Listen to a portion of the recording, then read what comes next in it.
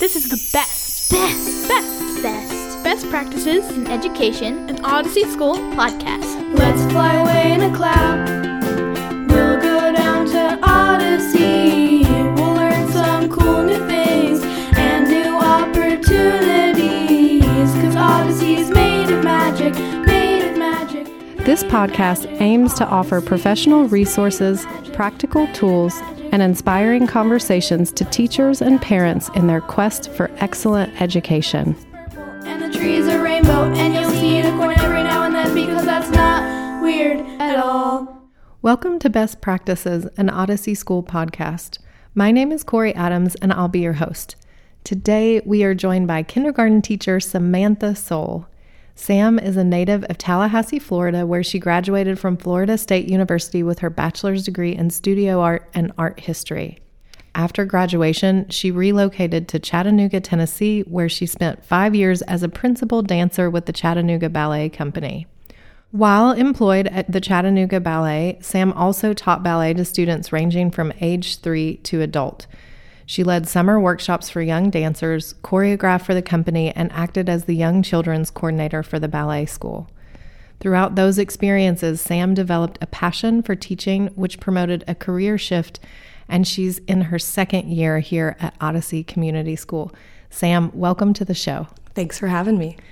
Yeah, so let us know, what is your best practice topic today? So my best practice is combining English Sign Language with ABCs in our kindergarten classroom.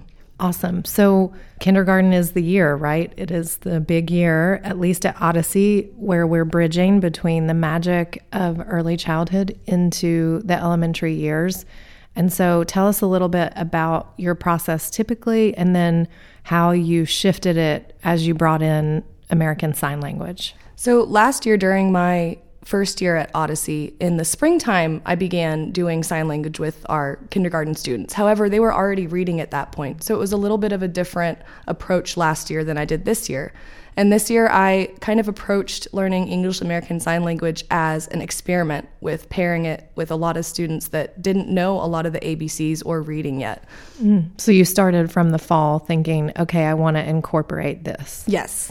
And what did that look like? So we worked on sign language 2 or 3 times a week with about 15 minutes each day. And each week I wanted them to learn at least 5 of the alphabet letters. So we started there. Mm-hmm. And so when they're working on repetition, does that mean in the same block you're actually spending time with them? Okay, we're going to write and now we're going to do sign, or was it spread out in different sections through the day? It was spread out. It was part of our closing circle each day. Oh, awesome.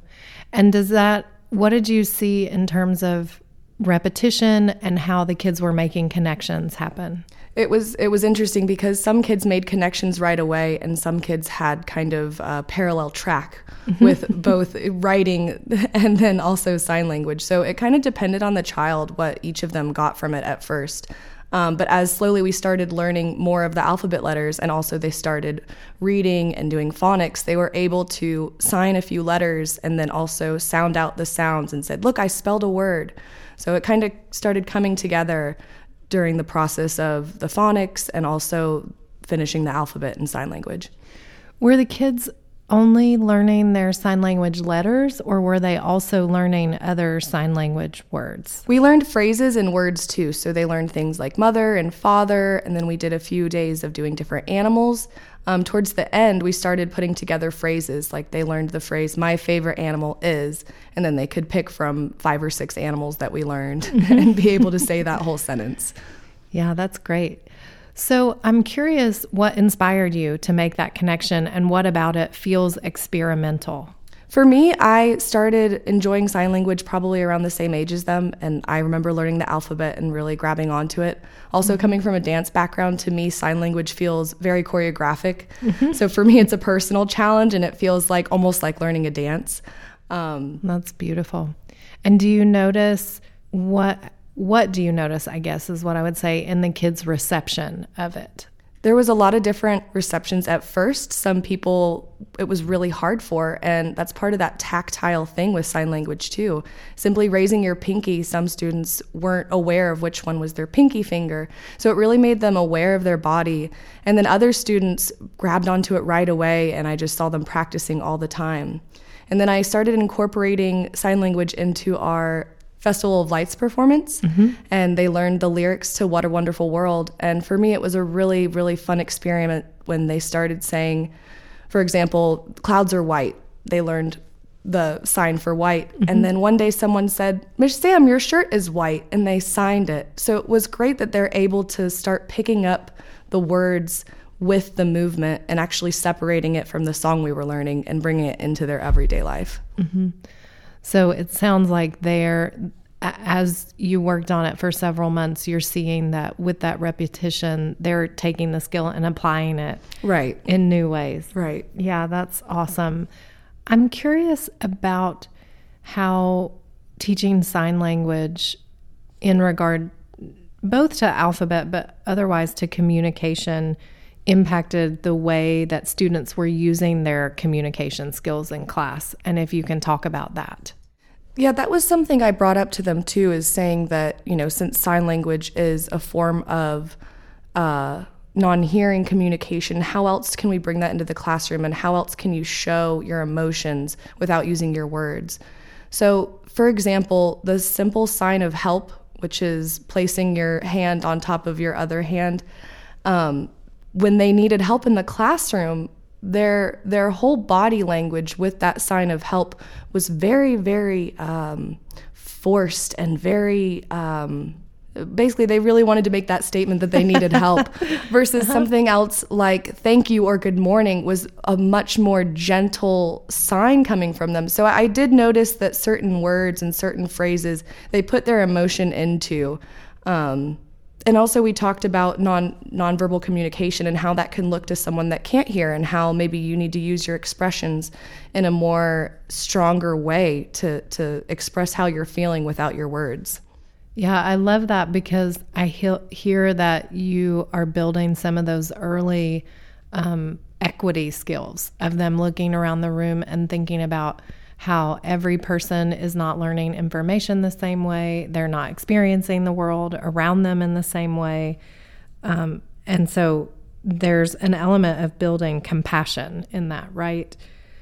And I'm wondering, when you consider about doing it next year, if you feel like the experiment was successful, or even in the second, as we approach the second semester, if you and your co-teacher have thought about, okay, we want to continue implementing this, or here's where we want to go with it? I think next semester we're going to continue with more phrases. They know the alphabet now. They actually remember it really well too. So I think now we're going to build onto more phrases and things like that because they enjoy it. However, next year, I do want to focus more on the nonverbal communication side because I did see a little bit of a shift with that, but I feel like I can implement it a little bit more in my explanation of sign language as we begin. So I think next year I'm going to put more of an importance onto how we can listen to one another with our eyes and not our ears, and how sometimes if we quiet our voices, we're able to see a lot more as well. Mm-hmm.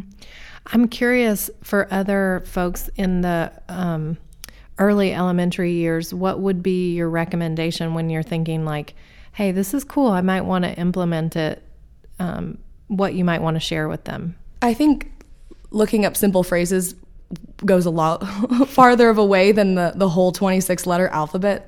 So I think that is something that would be the most beneficial to implement someone who doesn't know sign language at all and might want to start incorporating it, is looking up simple phrases.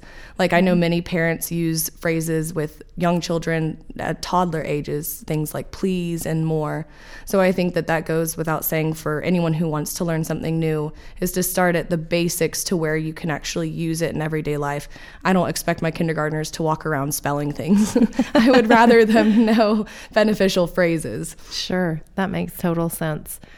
Are there good resources that you had as you were looking toward how to implement teaching sign language in class? I used a lot of YouTube videos, and then I recently downloaded the ESL app that kind of goes by multiple phrases in different categories that you can look up.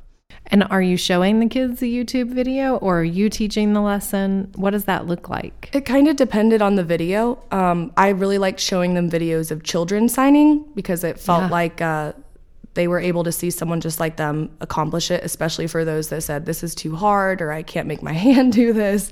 It was a way to say, look, these kids practice and they're able to do it too. So I showed them a lot of the things that were more child-friendly, but I didn't show them the What a Wonderful World lyrics because I wanted to teach them that. I hear that. Yeah.